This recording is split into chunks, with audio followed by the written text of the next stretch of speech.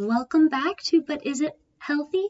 We're here for episode 8 and let's talk about the Olympics. I'm very excited because the Olympics are amazing. They've been slightly less amazing this year, but that's more because I don't actually get to watch them live. But anyways, let's get into, is skiing healthy?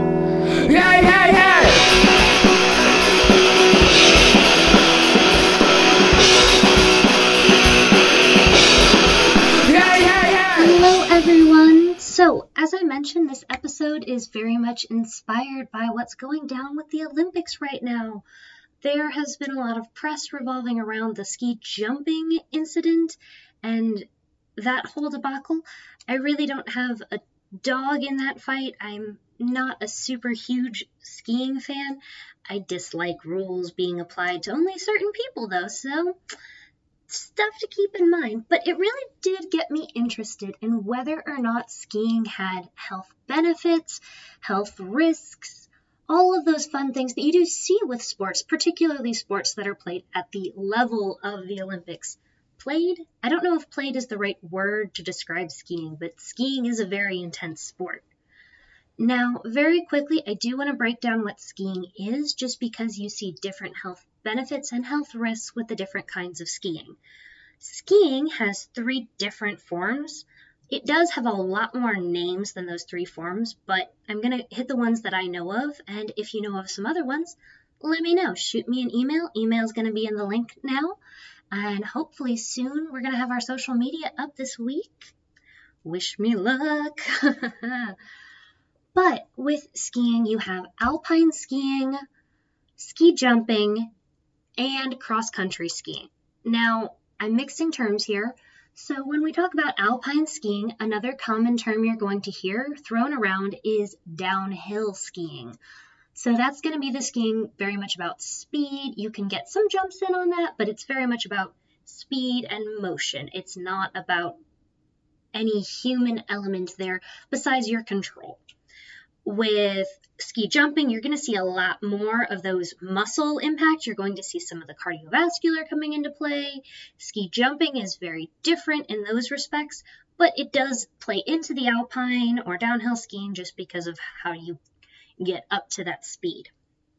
And then the last one, I called it cross-country skiing. The professional term would be Nordic skiing. So that's going to be skiing done by manpower. You are actively moving yourself, so that has a huge cardiovascular impact and is going to have different risks associated with it. As such, you're going to be going at a slower speed, but you have more control of that speed than when you're letting gravity do the work for you. Don't assume that I'm saying gravity does all the work of downhill skiing. There's a lot of work involved, but it's very different. So that's why we have to keep that in mind when we're talking about skiing and we're talking about health regards to skiing. And as always, when we talk about sports, you're going to have different people doing it. So you got to remember, a beginner is going to be different from someone who's an intermediate, is going to be different from someone who's advanced, versus someone who is doing this at a professional level. I did not realize how widespread professional skiing was until I started doing this, and I found a study that involved 12,000 professional skiers, which just, the number blew my mind. Because there's no skiing where I'm at. Well, we have a ski resort, but it's one of those man-made ski resorts. So really, that's not a big part of my life, so I don't have as much knowledge that I'm bringing with me when we want to talk about skiing. So the benefit of this being that I don't really have a bias to tell you that it's healthy or that it's not healthy. So let's talk about those health goals and those health risks and the myths coming up. So, goals. A lot of people use skiing as a very social aspect. There's a lot of community involved. You go to a ski lodge. So a lot of people, this is how they experience community. And that is a great goal in and of itself. It's not one I evaluate too much on this podcast because social scare me. But beyond that, when we're talking about like health things, people are doing it. They are looking to get cardiovascular workout. They're looking to get, in a lot of cases, this is where we're going to talk a little bit about myth busting, exposure to cold weather and hypoxia, just because there is a common belief that those things improve your health overall, whether or not we're going to talk about later on. The other big thing that when we talk about health goals regarding skiing is injury reduction. That's something that's going to come up a lot when we talk about any sport because nobody wants to get hurt. We're doing this because we want to feel good, we want to experience those health benefits of working out, but nobody wants to be laid up because they've gotten injured. So that actually is where we're going to start off with because there is so much injury data out there on skiing. In fact, there was one study done in 2019 by a university in Austria that basically goes, hey, we're trying to do research on the benefits of skiing. This is our first stab at a meta-analysis. We don't have anything. That was a major concern for them. But there is a lot out there about injury reduction, injury prevention, and what causes injuries with skiing. So we can come up to as recent as 2022, actually, a new study that just came out this month that does a big look back over everything. And it also is backed up by the 2015 meta-analysis that I found, as well as a couple of individual studies. So the data is very concurrent on this. It's very consistent. We can point to specific trends. Those are things that I love to find because that means we've done good science here. And that means I can give you actual information. So big things to know about skiing is injuries are not that common once you get some experience. The most recent number is that you are going to experience 3.49 injuries per 1,000 athlete days if you're a professional skier. What that means in English is that every day you have a game or a practice, for every 1,000 of those, you're going to get injured about 4 of them. The closer average would be 3.5, but I don't know how you get half an injury. Don't know how to do that. If you know how to get half an injury, please let me know because that would be funny. But that is a big thing to look at. That's a pretty low number. It's higher than some other sports when you're talking about professional levels, but that actually has an explanation, a very specific explanation, because when we're talking about those injury days, we're talking about skiing as a whole. That includes all 3 forms of skiing. And what they typically found is that athletes in skiing competitions get injured during jumps when they are attempting something that is outside of set because they think they're going to lose. So what that tells me is that you A, should not be doing things that you can't do, and B, we need to talk to our skiers about their confidence level.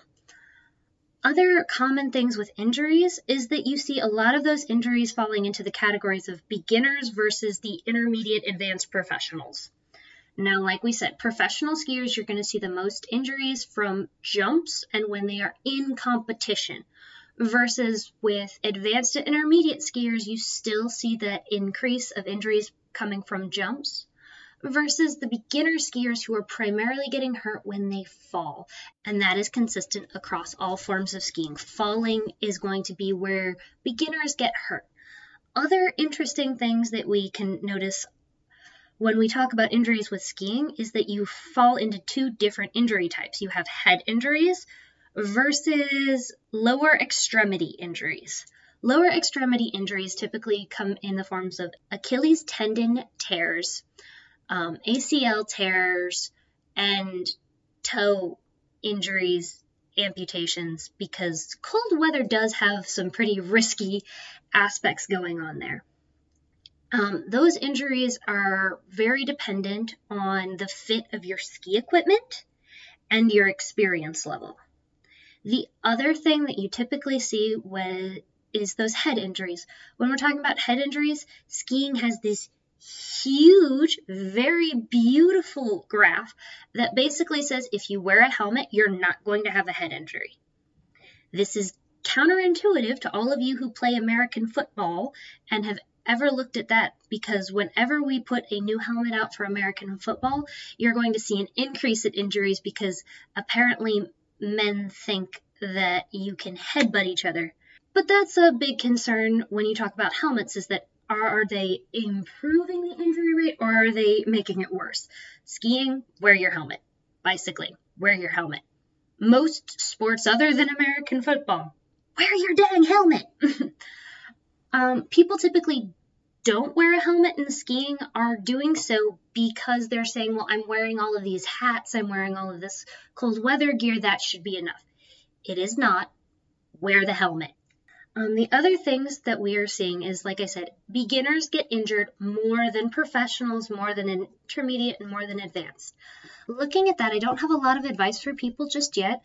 If we continue to improve technology to allow us to develop some kind of VR with a moving platform, credit to my dad for this particular idea, would enable people to skip the beginner phase and go out as intermediates, that would be awesome. We'd see a massive reduction in injuries. Until then, just be prepared. As a beginner, you're more likely to get injured. The other thing that beginners have going for them as far as injuries is that a lot of beginners are using rented equipment. Now, when we talk about rented equipment, a study was done looking at whether or not it was the fact that you were a beginner using the equipment that was the problem, or if it was the rented equipment that was the problem. Results were not largely significant. They didn't have a huge impact, but they did find that even professionals using rented equipment were more likely to get injured. Looking at that, we can infer a couple of things. We can try to explain that away as the equipment is badly maintained, and that may be the case. The other big thing is it may not fit you exactly right. If your equipment doesn't fit right, you are much higher at risk for those lower extremity injuries, those tears, pulled muscles, all that jazz. So basically what you definitely need to make sure you do is if you are renting equipment, you need to make sure that it has some kind of maintenance being done to it, and you need to make sure it fits. You need to make sure it fits. I have no advice on how you can do that other than you have the internet at your fingertips. Do your homework ahead of time. Make sure that you know what you're looking for when you're trying on ski equipment, because if they're rushing you wherever you are renting your equipment from, you're not going to make good choices. The last big thing that people talk about with injuries as far as skiing goes is poor visibility. Don't ski in a blizzard. I can say that a lot. It's not going to stop people, similarly to how we can say, don't surf in a hurricane. Don't surf in a tsunami. If you are very much into those sports, you're looking at that weather going, this is so cool, and everybody don't die. So please, please, please make sure you can see beyond the extent of your arm if you are going to go out skiing. If you can't see very far, you shouldn't be out in that weather. That's not a crack about glasses. Be careful that you know you can see when you're skiing. If you take all of those steps as precautions, your risk of injury, like we said, is fairly low. Unless you are going to be a beginner wearing no helmet and rented equipment in a blizzard, you're most likely going to be safe. I want to throw this fun caveat in here because I thought this was interesting. A lot of times when we do research on risk reduction, they want to push education as a way of risk reduction. A study found that if you make middle schoolers take a class on skiing safety, watch a video, take a test, they're still going to get injured at the same rate they were whether or not you made them do all of that.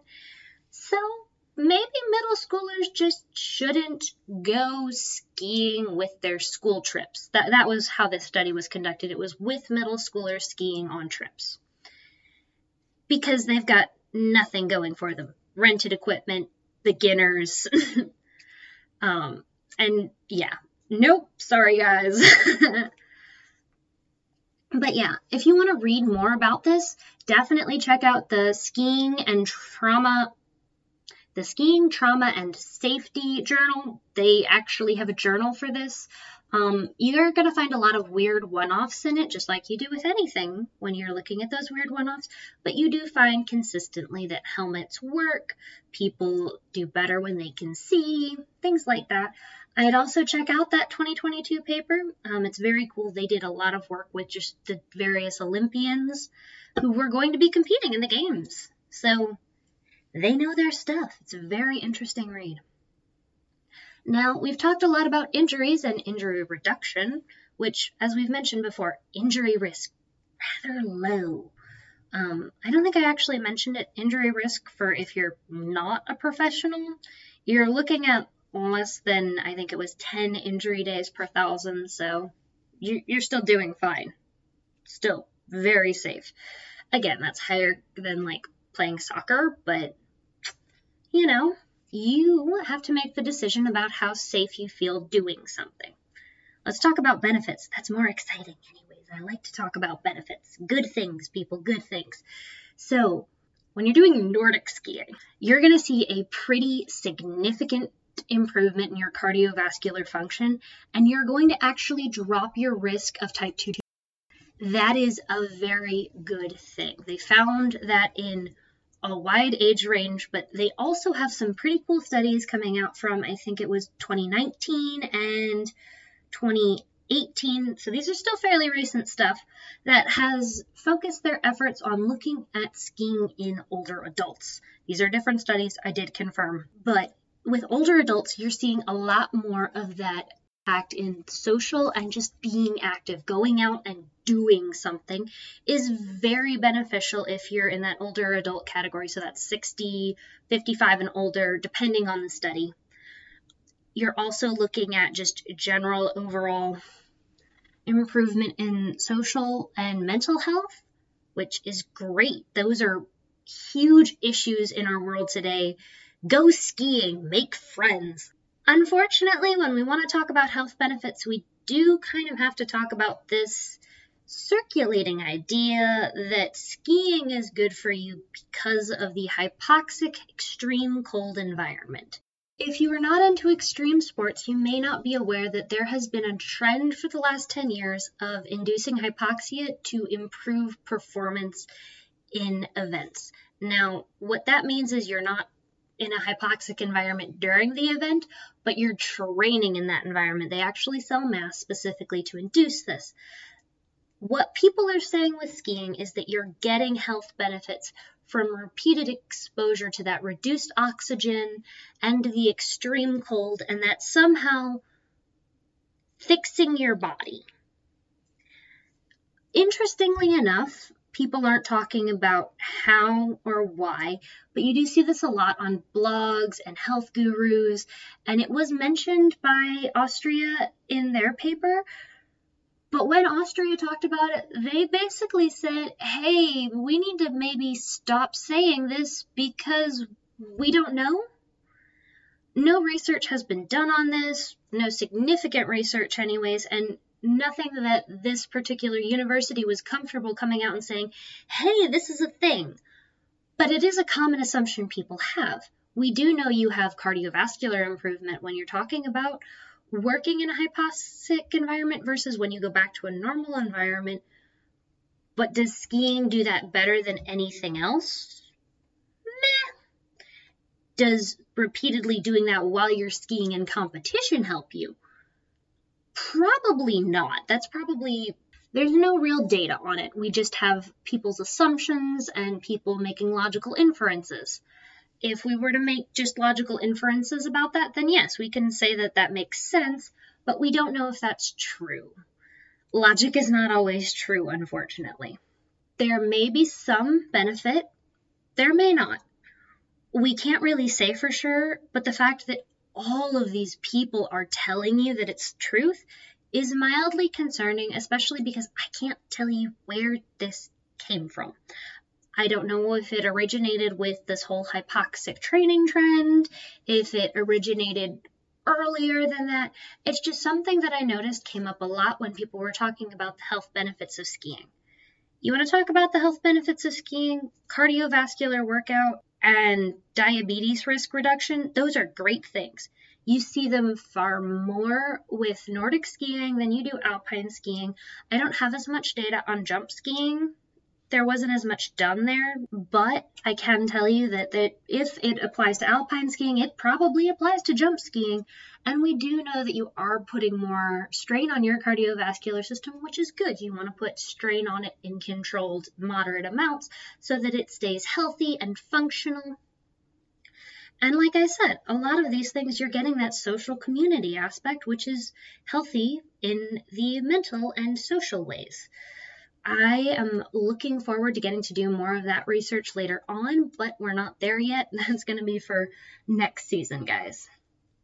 So, the wrap up. Is skiing healthy? Yes, it is a sport. It is a sport that involves using your cardiovascular system and your muscles, and it keeps you healthy when you go out and do it, assuming you take reasonable risk precautions.